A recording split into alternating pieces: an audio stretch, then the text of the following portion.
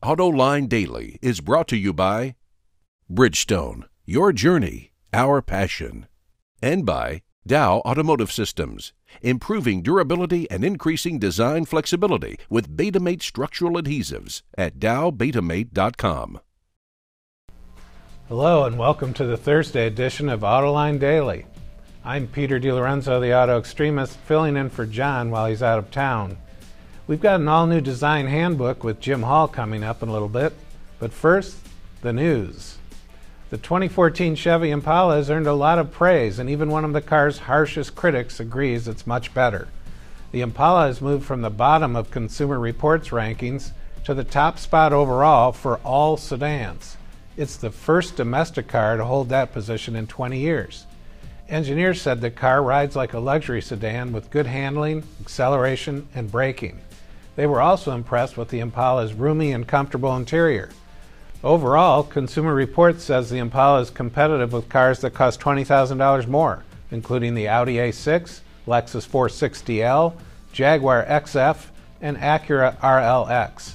I'm a fan of the car myself. The true believers at GM did an excellent job on it. Daimler and Aston Martin are teaming up. The German automaker will provide the British luxury maker with V8 engines from Mercedes and also provide electric and electronic components. In exchange, Daimler gets up to a 5% stake in Aston. This is just a preliminary agreement. It still faces regulatory approval, but the two companies expect a definitive agreement during the second half of the year. Mazda announced pricing and fuel economy for the 2014 Mazda 3 in the U.S. It starts at just over $17,000 with the 2-liter Skyactiv gasoline engine and 6-speed manual transmission. The top-of-the-line Mazda 3, with the 2.5-liter Skyactiv gasoline engine, starts just over $27,000. Fuel economy for the 2-liter sedan and hatch versions range from the high 20s in the city to the low 40s on the highway. MPGs for the 2.5-liter range from the high 20s in the cities to the high 30s on the highway. You can click the link in today's show notes for all the details. The 2014 Mazda 3 goes on sale this September. Jim Hall's design handbook has been on hiatus for a while, but it's back. We've been getting a ton of responses to this segment, including the following email from Rob, who writes, "Here's a question that has baffled scientists for years. Why do some car designers and manufacturers put the fuel filler on the passenger right rear side of the car instead of the driver's side? I've watched in amazement how people fight, cuss, and raise their center finger at other gas-buying customers when trying to get in and around pumps. Not to mention how pissed people are when they have to walk around to the right rear of the car in rain and snow to fill their car." Well, Rob, Jim Hall has your answer.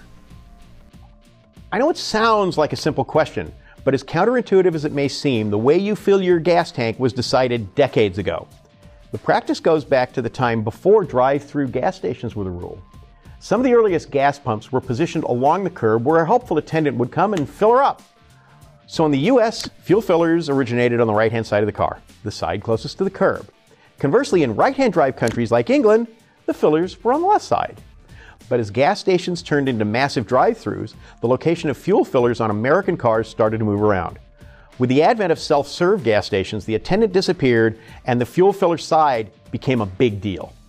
For the US and Canadian markets, logic dictated be on the driver's side, that is to say on the left side. But platform globalization has short-circuited this. Generally speaking, continental European cars still place the filler on the curb side, the right-hand side. Now, a few English brands like Mini continue the left fuel filler because they're right-hand drive countries. As global platforms are used for more and more US products, it's not unusual to find the filler on the wrong side. Just look at the Ford Fusion and Focus. The majority of Fusion sales are going to be in the United States, so the filler was placed on the left. The Focus, on the other hand, garners most of its buyers outside of the States, so right it is. In the foreseeable future, don't look for any standardization of fuel filler location, because it's not going to happen. For AutoLine Design Handbook, I'm Jim Hall. If you've got a question or comment for Design Handbook, send an email to viewermail@autoline.tv. Thanks to Rob for his question. Coming up, GM minions tweak Cadillac's signature crest again. What does it all mean? Dow Automotive Systems, driving solutions in automotive, commercial transportation, and aftermarket with innovative products like Betamate structural adhesives. Lighter, stronger, safer. DowBetamate.com. The last time Cadillac redesigned their emblem, they made a big deal of it, suggesting they were hip and forward-thinking by doing so. Now, according to reports, they're doing it again. This comes after CEO Dan Akerson announced that GM is bringing a new big Cadillac to market. No, not the CL-based showstopper that I wrote about a couple of weeks ago. This big Cadillac is the car that GM's brain trust and Captain Queeg's cost-cutting minions deems to be acceptable to go up against the Mercedes-Benz S-Class, BMW 7 Series, and Audi A8. In other words, good enough to go after the German luxury performance stars without reaching for the ultimate rung and making a statement about what Cadillac is and what it will stand for in the future. Good enough, in their estimation, to dispense with a halo vehicle that won't make enough money and consume a lot of time, talent, and resources. Akerson and Company figures that the new CTS, the new ELR, and the upcoming bigger Cadillac will accomplish that just fine. Needless to say, in GM's narrow little world, that may make perfect sense. In the real world, however, it means more of the same. This just in, good enough is never good enough in this business. And about that redesign of the Cadillac crest, it won't matter, because what's holding Cadillac back isn't their emblem. It's the way they go about their business. When it comes to Cadillac's perpetual struggle with defining itself, GM always seems to come up short. And that's the high-octane truth for Thursday, July 25th. And by the way, stay tuned for another Autoline After Hours this evening.